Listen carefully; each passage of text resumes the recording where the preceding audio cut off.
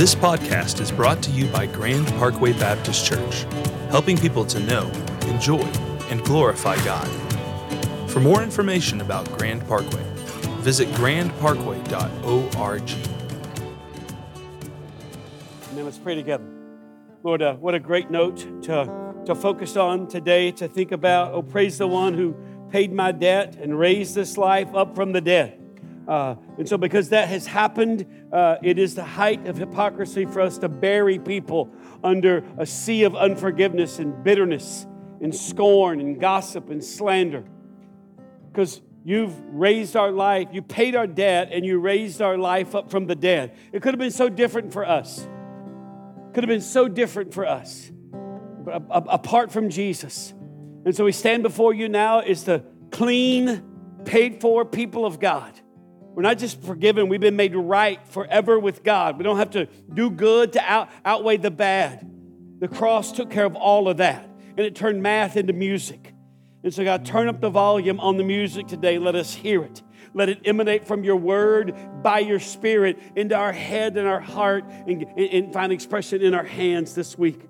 This is our prayer, God. We pray it in Jesus' name. And everyone said, amen, amen. You can have a seat. If you got a Bible, I invite you to take it and open up to Luke chapter 17. Luke chapter 17. If you don't have a Bible, it's okay. Everything I say is going to come up on the screen up here. If you're our guest, we're in a series right now called Words to Live By. Words to Live By. And every week we take a different word and we just kind of look at it. And the word this week is forgiveness. Forgiveness. And I want to talk to you. That's the word. But the title for the sermon is Things We Don't Say About Forgiveness. Things we don't tell you about forgiveness that are clearly right in the Bible. But I want to begin with a letter and then a definition. Really, it's not a letter. It's a journal entry. This is a pastor who was reading something in the Bible and was so struck by how hard it was for him to actually do what the Bible said that he just wrote about it in his journal because women have diaries, men have journals. Amen? Dudes don't diary. We don't write in a diary. We just have a journal. And so this is what this pastor wrote in his journal. He read this passage of the Bible, Matthew 18, verse 21. Then Peter came up to Jesus and said, Lord, how often will my brother sin against me and I forgive him? As many as 7 times? Jesus said to him, I do not say 7 times, but 70 times 7.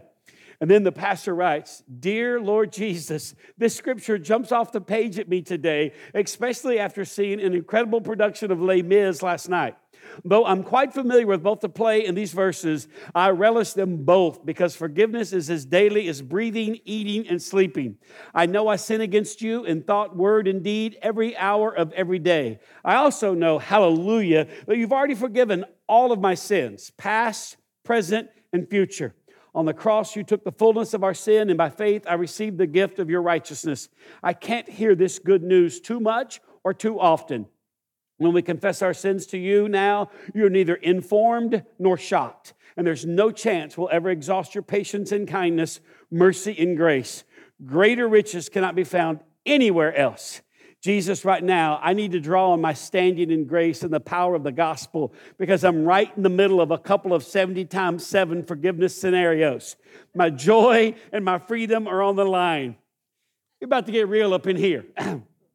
I've forgiven this person 7 times, but now I smell the stench of self-righteous smugness in my attitude. If I threw my heart into cruise control, I would gossip and enjoy the thought of them falling flat on their face. I'd just like to have a pastor like that. My inner Javert wants the law to prevail over grace. In short, Jesus, I'm a mess. Writing this prayer shows me just how cold and ugly my heart can be. Are you aware of how cold and ugly your heart can be? Some of you are like, oh, I tell you what, I didn't come to church to be asked that. Writing this prayer shows me just how cold and ugly my heart can be, but also how much greater is your forbearance and love. Come, Holy Spirit, come and apply the power of the gospel to my convicted heart. Slay the wicked servant in me. Humble me, gentle me, settle me, focus me, free me. I choose yet again to forgive and forgive some more. Love in me and through me for the glory of God. So very amen, I pray, in Jesus' holy and tender name. This is a person who has grappled with what it looks like to forgive somebody. I want to give you a definition, and I want to read the text, and we'll jump in and talk about things we don't say about forgiveness. Here's my working definition of forgiveness. Forgiveness is a commitment by the offended to pardon graciously the repentant for moral liability and to be reconciled to that person, although not all consequences are necessarily eliminated. Let me say it again. It's a lot. Now, you should just pick out a part of that you should ask yourself over lunch today. Hey, what part of that definition kind of rubbed you the wrong way? You want me to go first? Sure, okay, I'll go first. And to be reconciled to that person. It's easier just to forgive people and say, hey, peace be with you. Go in peace, my brother, and not have to be in a relationship with them, because if you're reconciled to them, then they may sin against you again. And there's no guarantee that they won't. Forgiveness is a commitment by the offended to pardon graciously the repentant from moral liability and to be reconciled to that person, although not all consequences are necessarily eliminated.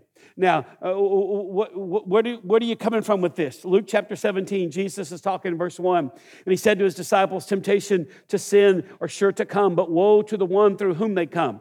It would be better for him if a millstone were hung around his neck and he were cast into the sea than he should cause one of these little ones to sin. Pay attention to yourselves. If your brother sins, rebuke him. And if he repents, forgive him. And if he sins against you 7 times in the day and turns to you 7 times saying, I repent, you must forgive him. There's 4 things in the text about forgiveness that I don't think we say about forgiveness. And the first one is this: forgiveness is doctrinal. Forgiveness is doctrinal. It involves your doctrine, which is, okay, it involves my doctrine. What's my doctrine? Your core beliefs, what you really believe. So when someone sins against you, now, let me just ask, maybe I've never been sinned against, okay? Has anybody ever sinned against you? Say amen. Has anybody ever sinned against you in ways that you just thought, no, and this person's my friend or whatever, I thought that would never happen? Say amen. Anybody here ever struggle with forgiving somebody? Say amen. Yes.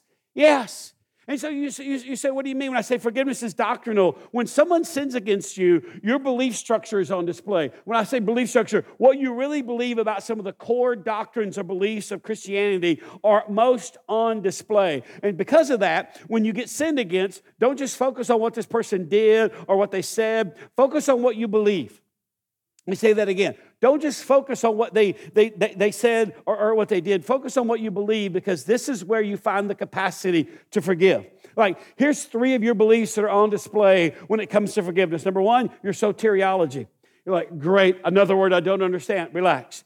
It's salvation or conversion. How you believe you come to faith. How God forgave you. It's a core of your soteriology.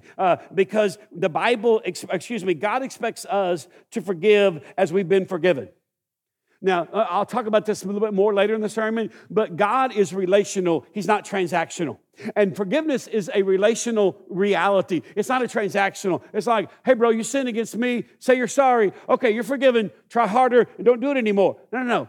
Forgiveness is about the relationship. And God is a relational being, so He's always coming at it from the perspective of the relationship. So when I want to think about my capacity to forgive people, I have to go back to my conversion experience and remind myself how God forgave me. The Bible talks about it all through the New Testament, even in the Old Testament. But here's an example in the New Testament, Ephesians chapter 4. Be kind to one another, tenderhearted, forgiving one another, as God in Christ forgave you.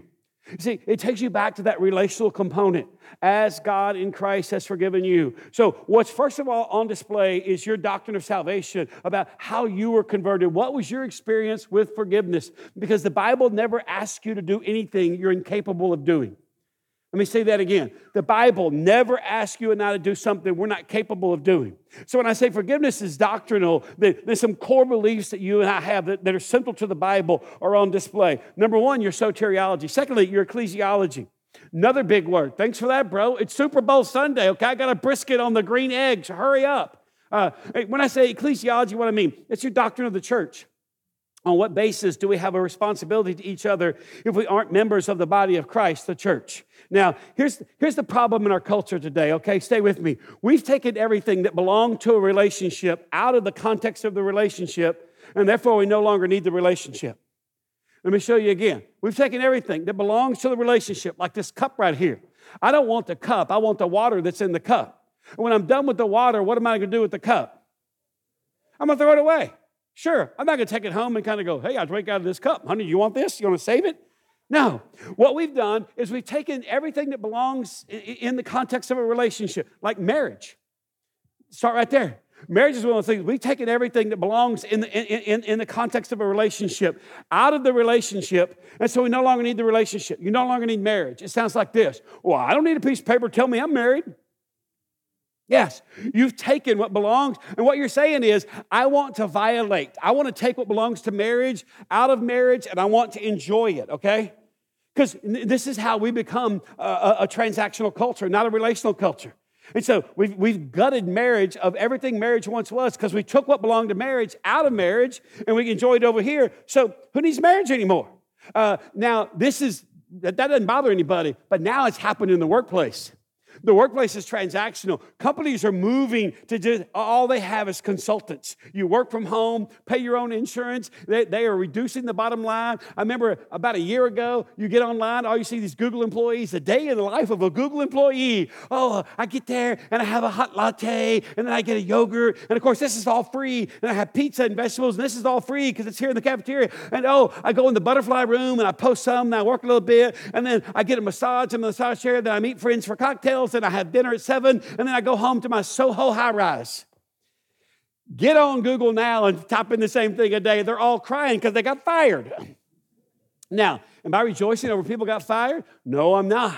What I'm saying is Google and all these other tech companies realized we got a bunch of dead weight on the payroll. Look at me, and they're transactional. So they've laid off between Google and Apple and all these other companies about 50,000 people. Why? Because there's no sense of loyalty. It's not a relationship.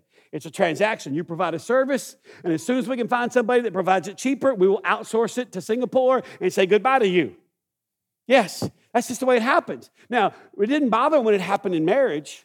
Now it's starting to bother people. Like some people asked me last week, they said, did you really hire Blake in October and he started in June? Yes, because the church by nature is relational. Should always be relational. Should not be transactional. Like, hey, we're just trying to execute a transaction here. You see, but now this same kind of transactional thinking has come to the church. I hear this all the time. Well, I don't have to go to church. I'm a Christian. I ain't got to be part of a church. I would just say this. Get ready to be offended and then be proven wrong, okay? Get ready. Here's your opportunity. People say, well, I don't have to go to church if I'm a Christian. I would say this. You're not a Christian apart from the church. And I would say the Bible bears that out. You say, what do you mean? When you come to faith, you become part of the church, capital C. The church is not a building you come to. It's a people that you are. So if church is not something, if this is who you are, not what you go to according to the Bible, and it is. So when you say, well, I'm a Christian, I don't have to go to church to be a Christian, what you're saying is, I don't want to be who the Bible says I am. So you're really a house divided against itself. It's kind of hard to take that seriously. But again, this is the transactional nature of our culture. Nothing belongs to a relationship anymore. You don't even have to have long friendships. I read a study the other day. They said that the average length of a friendship has dwindled over the past 20 years to where it's like 18 months. I have a friend that his mom and dad and 2 other couples had dinner every Sunday night for 37 years. Think about that. Y'all are kind of like, every Sunday night? Yes, every Sunday night. Because we've gone from being relational to being transactional. Everything's a transaction. I'm going to come out ahead. And so when it happens in marriage, we start with marriage, like, oh, it's no big deal. We're consenting adults or whatever. And then it gets in the workplace. Now it's in the church. And I just want to say again, forgiveness is doctrinal. Your ecclesiology, what you believe about the church is on display when it comes to forgiveness. Here's another belief that's on display, your eschatology. Your eschatology. Another big word, means the end times, the final judgment, the destiny of humanity. Now, sometimes I know the right thing to do, and I don't always want to do the right thing immediately. Does that make sense? Say amen. Now, I know all of you that when something happens, immediately you're like, oh, this is the right thing to do. Like, for example, this happened years ago. We'd been married like 10 minutes. We're like in our first year of marriage. But I was traveling and preaching all over the country, and a friend of mine reached out and said, hey, there's a rumor going around that you and your wife are separated. And I was like, where else is my wife going to go for the words of life? I mean, who started this foul rumor? And so, actually, I went and spoke at an event, and my wife dropped me off at the airport, and the guy said, yeah, so-and-so was spreading this rumor at a homecoming thing, and I was like, yeah, I know that guy. I don't really know him. He's kind of a acquaintance, but no, my wife dropped me off at the airport. We're good. He goes, are you sure? And I said, would I lie about this? And so, I get to the camp, and I'm there, and he's like, yeah, and so-and-so, and so-and-so, and so. And so, my first initial response wasn't great. I was kind of like, I don't care what you say about me, but don't talk about my wife, man. Come on. And so it took me about 30, 40 minutes, maybe a day and a half to be like, okay, calm down. And so I saw the guy later that summer. I said, hey, listen, I don't know where you got your information, but my wife and I have never been separated. We're very happily married. We've only been married like 6 months, okay? Give us some time before it gets hard, all right? Well, it's just what I heard. I'm just saying what I heard. And I'm like, oh, yeah. Ooh, I want to hurt you in bad ways. Yes, that was a long time ago. I'm more sanctified now. But I was like, well, I don't know why you're saying. But a friend of mine that was at the camp I was at, he came to me and he said, so what are you going to do? I said, what am I going to do? I'm going to forgive him. And he goes, can I ask you why? And I said, yeah, because I don't want to go to hell. Now, you may be thinking, you're being funny. No, I'm not. You say, what do you mean? Sometimes I have to take a sharp stick and just gouge myself with it to kind of get myself to move, because I believe that. What do you mean? Matthew chapter 6, verse 11. Part of this will sound familiar. This is the Lord's Prayer, part of it. Give us this day our daily bread and forgive us our debts as we also have forgiven our debtors. Lead us not into temptation, but deliver us from evil. For if you forgive others, listen to this. If you forgive others their trespasses, your heavenly Father will also forgive you. But if you do not forgive others their trespasses, their sins, neither will your Father forgive your trespasses. And the guy said, what's it got to do with this situation? I said, I don't want to go to hell. Now, by the way, look at me. The Bible's not saying that forgiveness is conditional, like, hey, if you don't forgive, God's going to go back and take his forgiveness away. Look at me. The Bible's saying that you've been forgiven, so now you have the capacity and the responsibility to forgive other people. Does that make sense? And so I said to my friend, I said, I don't want to go to hell. I said, I've been forgiven. Oh, I'm not focusing on that. That's so ridiculously goofy. I'm sorry people gossip like that. I have an incredibly satisfying marriage. I don't care what anybody else says, thinks. You can call my wife. She's at home right now, all right? But I have to forgive. Why? Because I've been forgiven. Proof that I've been forgiven is not that I remember when I prayed the prayer. Proof that I've been forgiven is I'm a forgiving person. Even when people slander me and sin against me in obviously wrong ways, and I'm just like, ah. And by the way, it doesn't stop there. About 9 months, 10 months later, that guy's wife left him. And somebody called me and said, hey, man, remember so-and-so? He was talking smack about you, spreading rumors about you and your wife. I said, yeah, I remember that, but I have forgiven that guy. Well, I just want you to know, you know what they say about payback? And I was like, well, his wife left him. And my heart was so sad. And I said, do you have his number? Well, yeah. What are you going to do? I just want to call him and check on him, man. His wife left him. I don't know how he's doing. So I called him and I said, hey, this is Neil. He goes, hey. And I said, relax, man. I said, I'm just calling to be a Christian. I heard what happened. I'm so sorry. Do you need anything? Do you need help paying your mortgage this month? Because he lost his job. When you work at a church and your wife leaves you, they typically fire you. Welcome to church. And he said, yeah, I got a mortgage and I got kids and I don't have a job. And I said, well, Marcy and I would gladly help you pay your mortgage for a couple months to get a plan figured out. And he said, can I ask why you would do this? Because this is what the gospel makes me capable of. Okay? I had visions of harming you about a year ago. And I rolled them around in my head and I enjoyed them. Yes, I did. And he laughed and said, I don't know what to say. Man, you ain't got to say anything. Because again, look at me.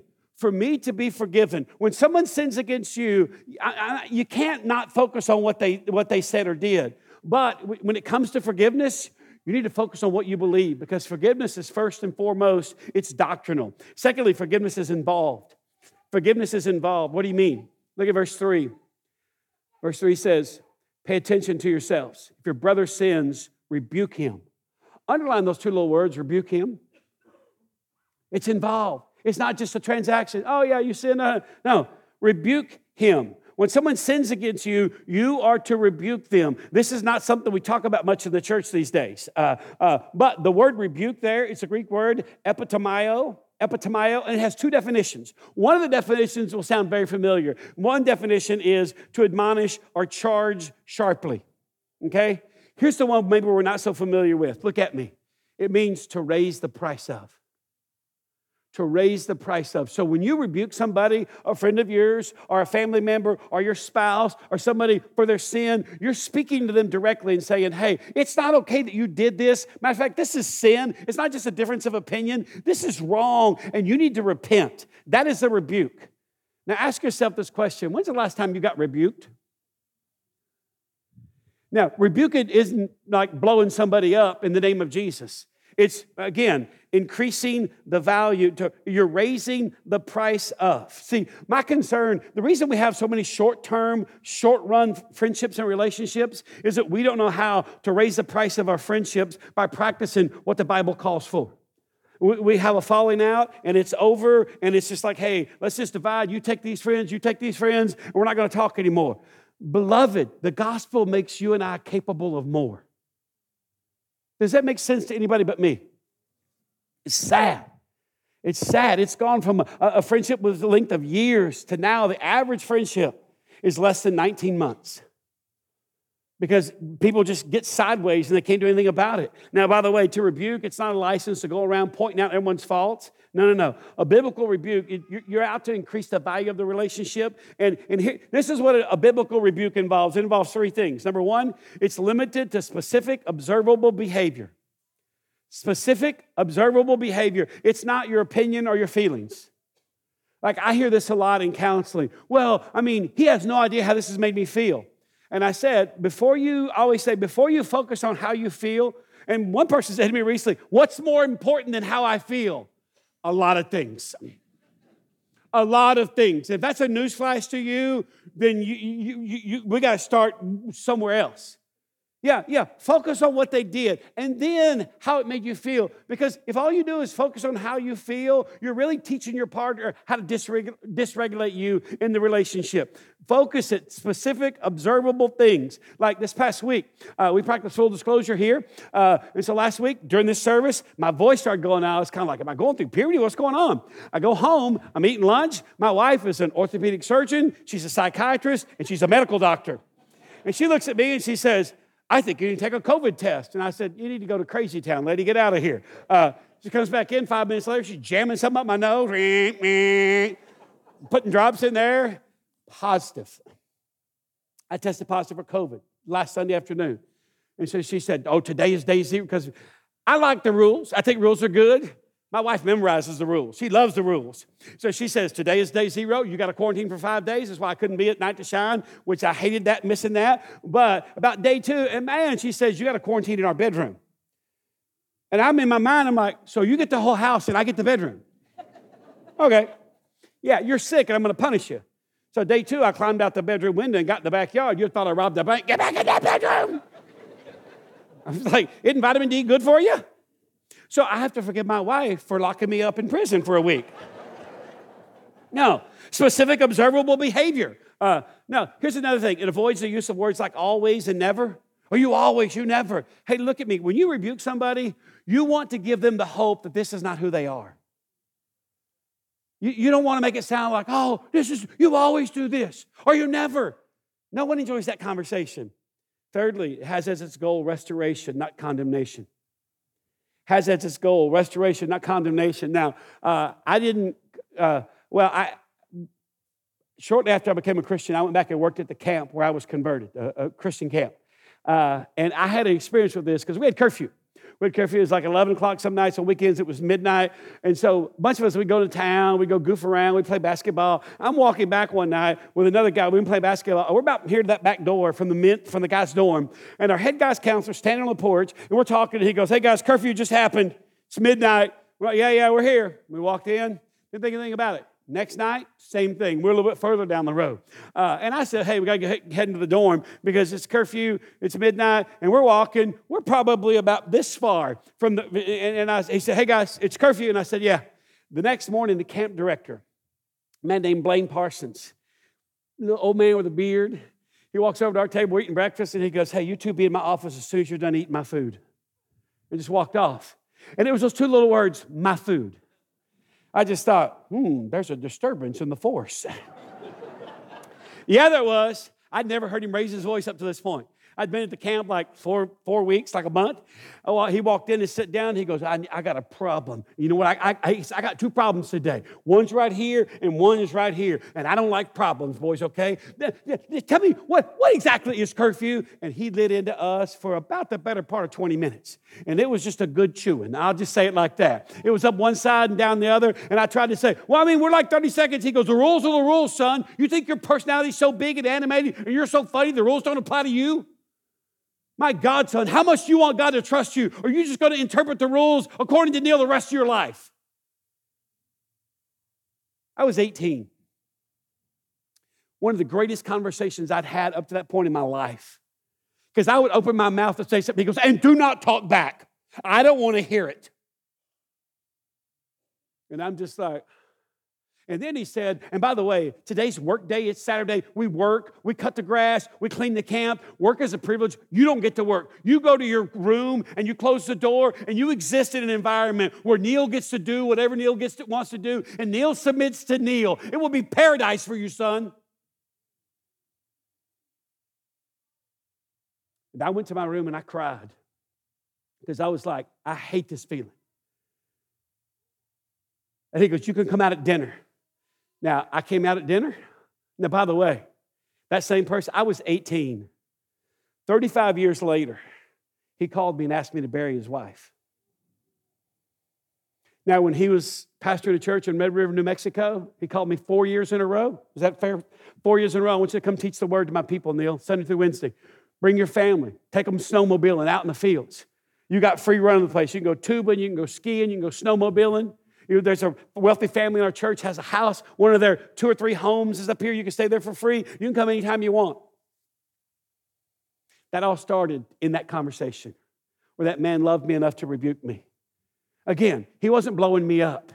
He was raising the price on the relationship and saying, because when I got out and I came to dinner, I was going through the line. And he was about 2 people in front of me, and I was kind of like, hey, Blaine, I just wanted to say, and he goes, son, I distinctly remember forgetting what we talked about this morning. And he's just getting his food. I followed him over to his table and sat down. Hey, he said, son, what are you fixing to tell me? If it's got anything to do with this morning, I don't want to hear it because I distinctly remember forgetting this morning. Now, I was like, where in the world? And it didn't dawn on me until I think it's a couple of years ago. There's a guy in our church that said, hey, I've got a friend that's in student ministry out in California. You want to go out and see his ministry? I'm like, California? Sure. It's like a mission trip. That place needs Jesus. So me and a couple of guys in the church jump on a plane, fly out to California. We're sitting there. The guy's name's Rip. Rip is like, I think he's in his 60s doing student ministry, which I thought was great. And he's teaching. So we go to his little Wednesday night Bible study. And I'll never forget, he had hand motions and gestures. And I flashed back. I kind of just blocked my friends out. I flashed back to Blaine Parsons because Blaine Parsons did this. Because what Rip was teaching his kids was, hey, there's 4 promises you make when you forgive somebody. And they're this. Number 1, I will not dwell on this incident. Number 2, I will not bring up this incident again and use it against you. Number 3, I will not talk to others about this incident. How you doing with that one? Yeah. Number 4, I will not let this incident stand between us or hinder our personal relationship.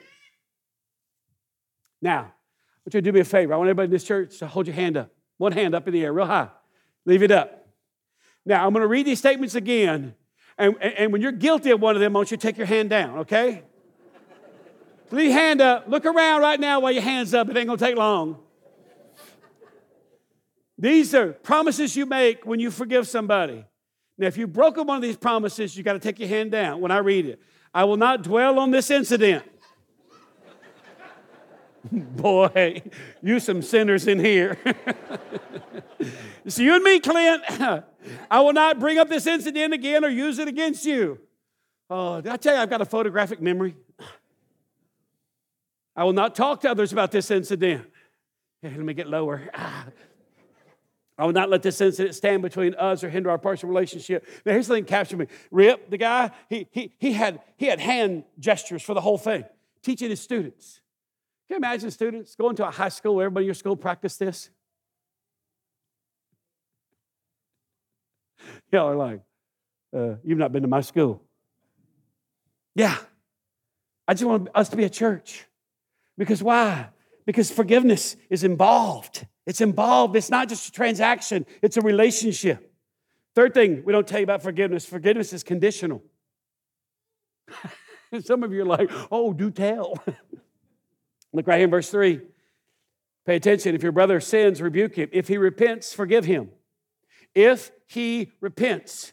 Dietrich Bonhoeffer, the German theologian, said, cheap grace is the preaching of forgiveness without requiring repentance. What do you mean? What is biblical repentance? Let me give you a definition. Biblical repentance means to change behavior as a result of a complete change of thinking and attitude. Again, biblical repentance means to change behavior as a result of a complete change of thinking and attitude. I'd never miss curfew ever again. Not because I got myself chewed on. I deserve that. Because it changed the way I think. I wanted to be trusted more. I didn't want people to have to follow up and check on me and say, hey, is he in before curfew? No. The way you think changes, and therefore the way you live changes. And so forgiveness is conditional. Now you can't keep moving the goalposts and saying, oh, he hadn't done this, he hadn't done this. No. The biblical standard is it's a change in your thinking that produces a change in your behavior. And when there's a change in behavior, for you to withhold forgiveness is for you to sin. And so let's don't get it twisted here. People say, well, how do we know if they change their mind? Because their behavior will change as well. And here's the last thing, and I'm done. Forgiveness doesn't eliminate consequences. Forgiveness does not eliminate consequences. You don't have to stay in the friendship or the relationship sometimes to prove that you've forgiven that person. Oftentimes, the consequence of sin is the loss of the relationship or a change in the status of the relationship. For a lot of people who get sinned against, this is often an obstacle because they think forgiveness obligates them to the same level of relationship. I couldn't tell how many people I've seen in counseling. They're like, well, my pastor said that I've got to be best friends with that person again. I'm like, I don't think that's biblical. No. Sometimes there's a consequence. A guy came to see me way back, and he worked for a man that was a Christian. He owned a building supply, like a lumber yard, but it's building supply. And great guy, he's known for being a Christian. Well, the guy had been stealing from him for like 4 years.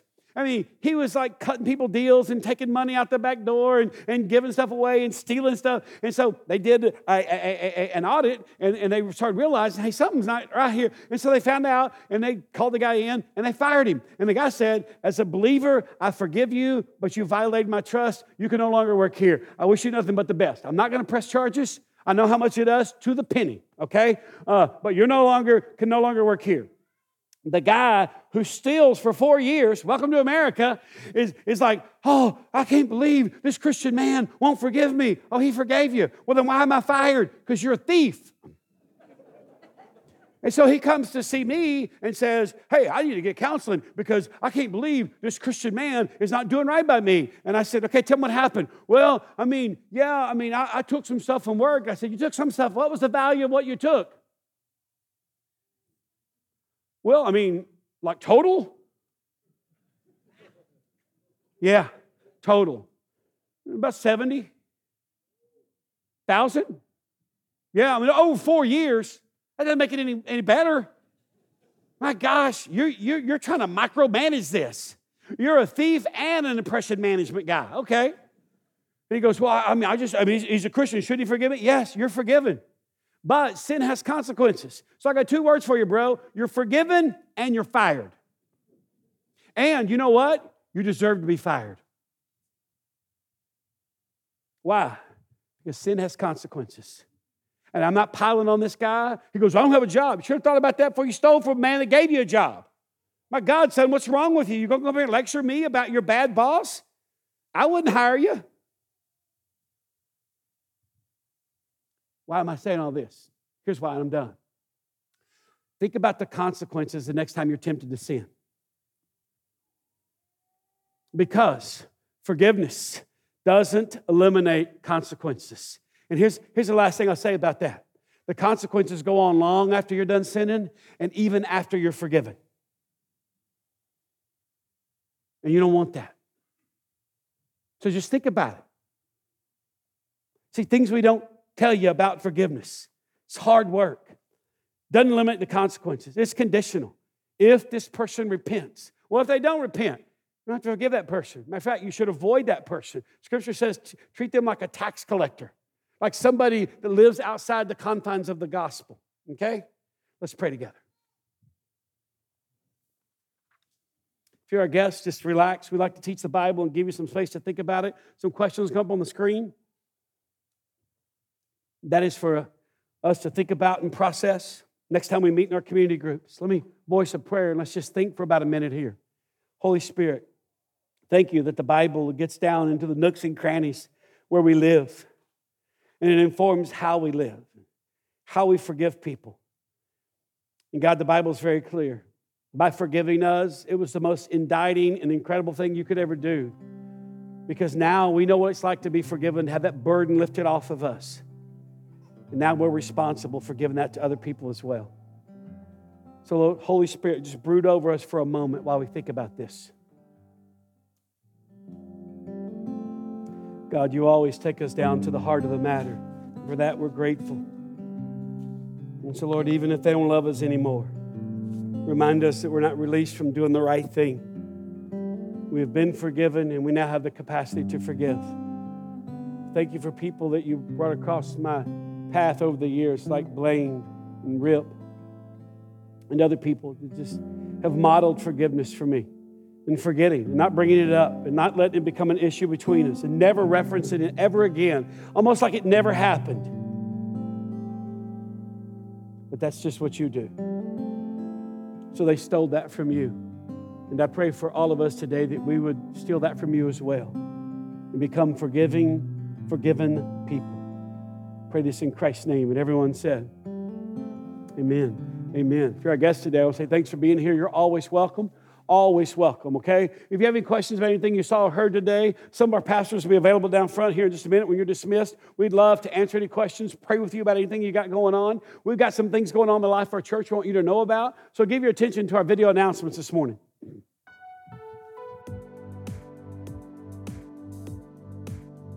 Here's a look at what's happening at Grand Parkway Baptist Church. If you're new, text WELCOME to 281-626-5707. This way we can know you're here and get you connected with the church. Redeeming Heartache Conference registration is open and spots are filling up. Register at theallendercenter.org/events. Human trafficking is a huge issue that is taking place in our communities. Our anti-trafficking mission partners, The Landing, will be putting on an informational gathering about human trafficking and how you can be part of the fight next Sunday, February 19th at 10:30 a.m. in the Fellowship Hall. See you then. Beginning March 5th, Bible studies for 5th grade through adults will move from 9 a.m. to 10:30 a.m. This will help balance attendance in our services and make room for those who are new. Thanks for helping serve in this way. If you have any questions or want someone to pray for you, find one of our pastors at the front of the stage at the conclusion of our service. Some of you may not know where the Fellowship Hall is. It's in the building, our old sanctuary building right over here. That's where the meeting on human trafficking is going to be next week at 10:30 to 11:30. So during the service time, it's going to be over there. We'd love for you, if you have any interest, curiosity, or questions, we'd love for you to be a part of that meeting at 10:30 next Sunday. We'd like to conclude our service with a spoken blessing. So stand to your feet if you would. Hold your hands out. Brent's got to get home and watch the Eagles, so hurry, people. Hey, by the way, let me say this. Look at me. I'm so proud of you for the way you responded to our soup drive. If you're visiting today, like, what's the deal with soup out here? All of that soup we collected for an organization here in Rosenberg actually in Richmond, called Helping Hands. It's a food pantry that distributes food to the under-resourced in our city. And so all that soup is going to be picked up tomorrow by some chucks and trucks, and they're going to take it out there and unload it.